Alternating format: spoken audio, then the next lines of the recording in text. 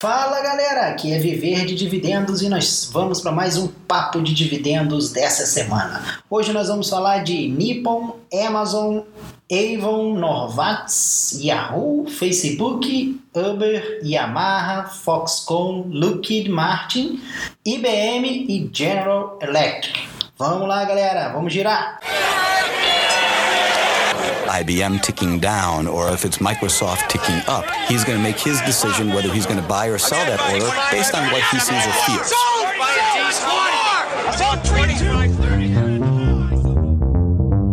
Semana passada eu tinha reclamado que as coisas tinham andado bem morna. Em compensação, essa semana foi bem agitado o mercado americano. Temos várias aquisições aí, muitas tretas rolando. Então vamos começar lá no Japão. A subsidiária da Nippon, que é uma das maiores empresas do Japão, a NTT Data Corp, comprou uma, vamos dizer, parte de serviço de TI da Dell, né? A Dell tinha comprado a Perot System, que em 2009 por 3,9 bilhões. A Nippon comprou agora a Perot System da Dell por 3,05 bilhões, ou seja, a Dell levou um leve prejuzinho aí nessa situação toda. Claro que nesse meio tempo ela ganhou aí alguns lucros, acredito eu, né, que pode ter vindo da prestação de serviço, mas o fato é que a Dell precisava de dinheiro para poder cobrir uma operação de takeover que ela fez na IMC, que é uma empresa de praticamente fabrica HD. Ela precisava de 67 bilhões. Então, provavelmente deve vir mais coisas aí, mais tralha a ser vendida da Dell aí nesse meio tempo. Para os japoneses foi um lado bom que eles conseguiram uma presença ali na parte de serviço americana, fincaram o pé ali nos Estados Unidos. Então, de certa forma para eles, apesar de não ser uma empresa assim de muita especialidade, mas já para eles começarem a trabalhar ali, né? Mas o Japão, de modo geral, as empresas japonesas elas não têm um histórico muito bom de aquisições, não. Elas costumam fazer muita cagada ao longo do tempo e, pelo visto, essa daqui não foi muito diferente, não. A Amazon está participando de negociações com a BMW e a Audi, vamos dizer que seria uma Fiat Chrysler alemã, para fazer uma participação na empresa de mapeamento digital que eles compraram da Nokia, né, que pertencia à Microsoft. Em agosto do ano passado eles pagaram 2,5 bilhões de euros, né, e compraram a parte de mapas da Nokia, com planos para desenvolver os veículos autônomos deles, né, precisariam dessa questão do mapeamento. Só que eles precisam também de lidar com as atualizações, né, de tráfego e condições, etc. E aí é que entra a Amazon. Então ela está aí cogitando uma parceria com a BMW e a Audi. Espero que dê certo, né? Porque a gente já está acostumado aí com essa tabelinha aí, Google, Apple aí no setor de TI, né? A Amazon acho que é o único aí dos três que pode bater de frente aí. Coincidentemente ou não, uma semana antes do anúncio da parceria dos mapas com a Audi e a BMW, a Amazon anunciou que estaria lançando o Amazon Prime na Alemanha. É uma parceria que ela está fazendo com a DHL, ou seja, a que a gente no Brasil conhece ela como DHL, né? E a promessa é que o produto chegue na casa do cliente em até 2 horas, né? Então é uma parceria muito boa para a Amazon e também para a DHL. Os acionistas da DHL podem ficar atentos aí, porque com certeza deve aumentar um pouco o volume ali. Notícia política lá dos Estados Unidos, né? Os problemas são os mesmos, né? Só muda às vezes a bandeira, mas a idiotice dos políticos continuam as mesmas, né? 2 estados americanos, Califórnia e Nova York, aumentaram o salário mínimo para $15 a hora. Se eu não me engano, acho que era 12 antes. Tá rolando um debate lá, uma série de críticas por conta desse aumento agora justo na época da eleição, né? Até parece Brasil, né? Tá, eles estão assistindo muito noticiário por aqui. Mas enfim, o fato é que esses políticos parecem que não conseguem entender, né? Que não adianta canetar as coisas, tem que deixar o mercado se autorregular nesse ponto, né? O que eles acham que vai acontecer? O empresário vai fazer o quê? Vai tirar do lucro? Lógico que não. Vai ter inflação, o empresário vai aumentar o preço. Enfim, vai reduzir o consumo e vai acabar que eles vão arrecadar cada vez menos. Eu já havia comentado em outros casts aqui do Papo de Dividendo que o mercado americano tem passado por uma certa dificuldade. O nível de desemprego está cada vez mais baixo, porém o americano cada vez ganha menos comparado ao americano dos anos 90, do começo dos anos 2000. Mas isso daí não adianta você bater a caneta lá e falar, você tem que pagar mais. Não é assim que funcionam as coisas. Infelizmente, isso daí é só mais um passo para a abolição do trabalho não qualificado, porque quem vai sofrer com isso é aquele que recebe menos. É aquele cara que fica ali no caixa do McDonald's, no caixa do Walmart. Infelizmente vai acontecer o que está acontecendo no Japão. Quem vai para o Japão consegue ver que a maioria das coisas lá já são tudo automatizadas na parte da alimentação, na parte de hotéis. A Avon anunciou que vai cortar 7% da sua força de trabalho. Isso daí é uma resposta uma pressão que os investidores estão fazendo, né, para tentar aumentar um pouco a margem, que já não vem lá muito bem, né? Aí a Avon, que vem tendo péssimos resultados nos Estados Unidos, para quem é acionista aí da Natura aqui no Brasil aí, sabe que a coisa não tá boa para esse setor, né? Para quem não sabe, o Yahoo está tentando vender o core business dele, né? O Yahoo vem enfrentando sérios problemas de dificuldade. A empresa não consegue engrenar e acho que está jogando a toalha, né? Vamos dizer assim, né? Para vocês entenderem como é que funciona a situação do Yahoo, o Yahoo basicamente tem duas empresas ali dentro, uma lucrativa e uma nada muito lucrativa. Ela está tentando vender a parte que não é lucrativa, mas que tem assim um grande market share. Basicamente é o seguinte, o Yahoo tem o Yahoo Japão, que é uma empresa muito boa, lucrativa, e o Alibaba. O Yahoo tem uma participação gigante no Alibaba. Então isso daí dá quase aí, essas duas juntas, daria quase 10 bilhões de dólares dos 40 que vale o Yahoo hoje. O fato é que o Yahoo quer vender, mas na verdade ele vale 40, mas no papel, na verdade, não vale isso tudo, né, gente? Vamos ser sinceros.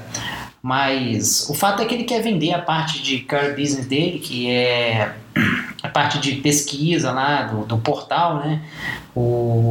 A parte de e-mail, a parte de finanças, a parte de esporte, tem mais algumas outras lá assim, principais que ele está tentando vender para levantar dinheiro e conseguir se manter aí com as outras duas que ainda dão lucro, né? Então ele lançou aí um prazo aí para 11 de abril. Tem 40 investidores aí interessados em comprar essas balances, né? Então ele estipulou aí dia 11 de abril para receber o prazo limite para receber as cartas de propostas, né, de interesse, né?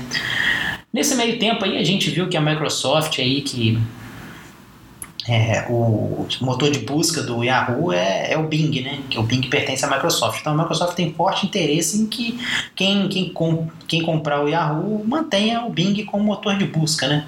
Então a Microsoft está fazendo um lobby tremendo aí para tentar achar um investidor aí que seja bom para ambos os lados, né? Mas o fato é que eu acho que vai ser meio difícil, né, de achar algum maluco para comprar. Tá igual o Twitter, né, cara? Tá quebrado e não consegue fazer dinheiro mais com o negócio. Vai ser difícil de achar um cara para comprar aí. Talvez eu acho que quem acabe assumindo esse problema aí do Yahoo seja a própria Microsoft mesmo. Talvez ela esteja esperando passar essa rodada, os preços, se não achar ninguém com uma proposta muito interessante, provavelmente as ações do Yahoo vão despencar. Se eu não me engano, elas já caíram 27% desde o começo do ano. Então a situação está realmente muito complicada para o Yahoo. Quem diria, né? O Yahoo, que foi um dos grandes portais batendo de frente com o Google aí, e acabou ficando no tempo, né? Infelizmente, informática tem a área de TI, tecnologia tem um pouco disso, né? As empresas aparecem e somem numa velocidade fantástica. Por isso que a gente tem que ficar atento a esses detalhes. Novartis está sendo investigada nos Estados Unidos por fornecer propinas ilegais para prestadores e cuidadores. Seria como se fossem enfermeiros, né? Vamos dizer assim, aqueles médicos, enfermeiros que cuidam dos idosos nos asilos, né? Eles estariam passando ali falsos medicamentos ali, sem a necessidade do idoso estar tomando, apenas para ganhar comissão por parte da Novartis.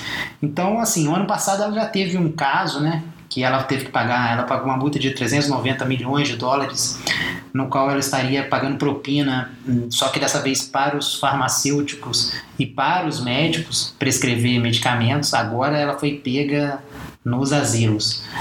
Quem assiste, quem gosta de seriado, deve ter assistido Better Call Saul. Ele tá com um caso lá de que os asilos estão abusando dos velhinhos. Isso aí parece que é muito comum lá nos Estados Unidos, né? Então a gente tem que ficar atento aí. Teve um leitor, inclusive, lá no blog que estava me perguntando dela, eu falei que era uma empresa boa e tal, tinha um case de negócio muito interessante e tinha boas drogas para entrar agora nesse próximo ano. Porque eu me lembrava, em 2016 tinha algumas drogas novas para entrar no mercado americano que prometiam aí um bom rendimento. Nem sei se o seu leitor, esqueci o nome dele, me falhou agora a memória, mas nem sei se ele comprou a Novartis. Se ele comprou, tomara que ele tenha comprado aí depois de todo esse rolo, né? Porque, assim, de modo geral, isso daí é uma coisa, assim, muito comum no mercado, né, cara, de saúde. Quem é do mercado de saúde sabe que rola essas coisas. Então, assim, eu acho que meio hipocrisia, né? Tá certo, o governo tem que fazer a parte dele. Se a empresa deu mole e deixou que descobrisse, vai levar a bolada nas costas do governo por causa disso. Isso aí eu não acho errado, não. O governo tem que estar ali monitorando e evitar que isso aconteça. Mas, infelizmente, é uma coisa difundida no mercado. Apesar de ser horrível e tal, mas fazer o quê? Não tem como a gente ir muito contra isso, né? Ou a empresa participa desses jogos ou ela fica totalmente fora do mercado. Felizmente é assim que funciona, né? Agora é engraçado, o pessoal tá batendo muito na tecla lá que nenhuma empresa americana foi investigada até agora disso aí, né? E elas também fazem isso, com certeza, né? Então, 2 pesos e 2 medidas, né? Facebook anunciou aí que seu Oculus Rift, que aí seria um óculos de realidade virtual, essa agora é a grande modinha do momento, né? Óculos de realidade virtual. Eu acho que é até uma coisa interessante assim para gamers, né? Mas talvez aí nada muito além disso. Mas o fato é que o óculos deve vir aí por $599, né? À venda e funcionar para Xbox One. Enfim, Facebook já fez água com o lançamento do telefone, né? Vamos ver se dessa vez emplaca aí esse hardware aí do Facebook. Opa, Facebook não, Facebook, foi mal, galera. CEO do Uber, Travis Kalanick, disse na CNBC, na verdade ele desanimou os investidores aí que esperavam que ele ia anunciar algum possível IPO, né? Ele disse que tão cedo isso vai acontecer, uma vez que eles estão com um excesso de oferta de capital privado. Vale lembrar que o Uber vale hoje 62 bilhões de dólares. Portanto, senhores, se esperam um IPO do Uber para esse ano, pode descartar, sem chance alguma. A Yamaha, que no ano passado tinha feito investimentos na abertura de uma empresa no Vale do Silício em torno de 20 milhões de dólares, anunciou que projeta aí uma moto autônoma também. Aproveitando a vibe aí do momento dos carros autônomos, o CEO disse que é bem provável aí que eles já estejam trabalhando aí forte para trazer essa moto autônoma também. Isso é um bom sinal, né? Sinal de que a Yamaha aí está com chance de sair à frente aí nesse mercado, né? De veículos autônomos. Vai ser pioneira no caso das motos, né? E a grande notícia da semana aí que rolou no mercado foi a compra da Sharp por parte da Foxconn. A taiwanesa Foxconn, que é uma das principais fabricantes aí do iPhone, né? Tem parceria com a Apple e tal, adquiriu a Sharp, que é uma grande produtora de tela, né? Provavelmente aí eles devem estar fechando alguma parceria aí. Eu acredito que logo em seguida a Foxconn deve estar anunciando aí algum mega contrato com uma Apple da vida, ou pode ser até a própria Apple mesmo, que vai passar a produzir telas para determinados aparelhos, etc e tal. Então o fato aí que a Foxconn pagou 3,5 bilhões de dólares pela Sharp e os chineses conseguiram pagar bem barato, pagaram 900 milhões abaixo da oferta inicial. A negociação acho que durou semanas aí, né? Eu estava acompanhando aí meio que por alto, né? Mas o fato é que é uma boa notícia aí para os acionistas da Foxconn. A gente tem a notícia aí de que a Lockheed Martin atrasou mais uma vez a entrega dos caças F-35 ao governo, ao Pentágono americano, na verdade.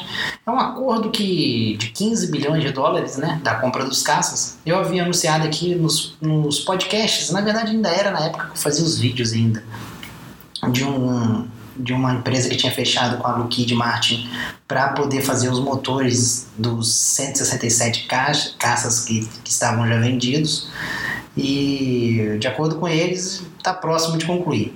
Aproveitando aí que a gente está falando da Lockheed Martin, aí, do setor de... Lockheed Martin, para quem não conhece, é uma empresa militar, né, focada na área militar, fabricação de caças, armas. Eu já dei notícias delas aqui há umas 2 semanas atrás, de uma arma laser que ela tinha produzido e tal, para o governo.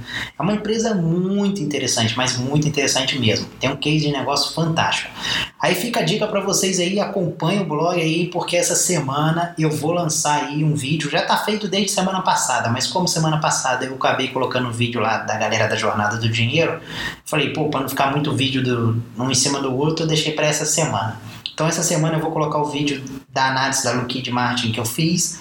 Então dá uma acompanhada aí no blog aí, que no meio da semana eu devo lançar o balanço comentado dela. É uma empresa fantástica, galera. Vocês não podem perder. É uma excelente empresa para você estudar, se debruçar em cima dela. Tem ótimos números, um bom case de negócio. Então espera aí que até quarta-feira eu devo colocar esse vídeo no ar aí pra galera. E a IBM anda bem agressiva esse ano de 2016. Ela comprou por 200 milhões a Blue Wolf Group. É uma empresa especializada em consultoria que ajuda na implantação do Salesforce. É uma plataforma de nuvem, né?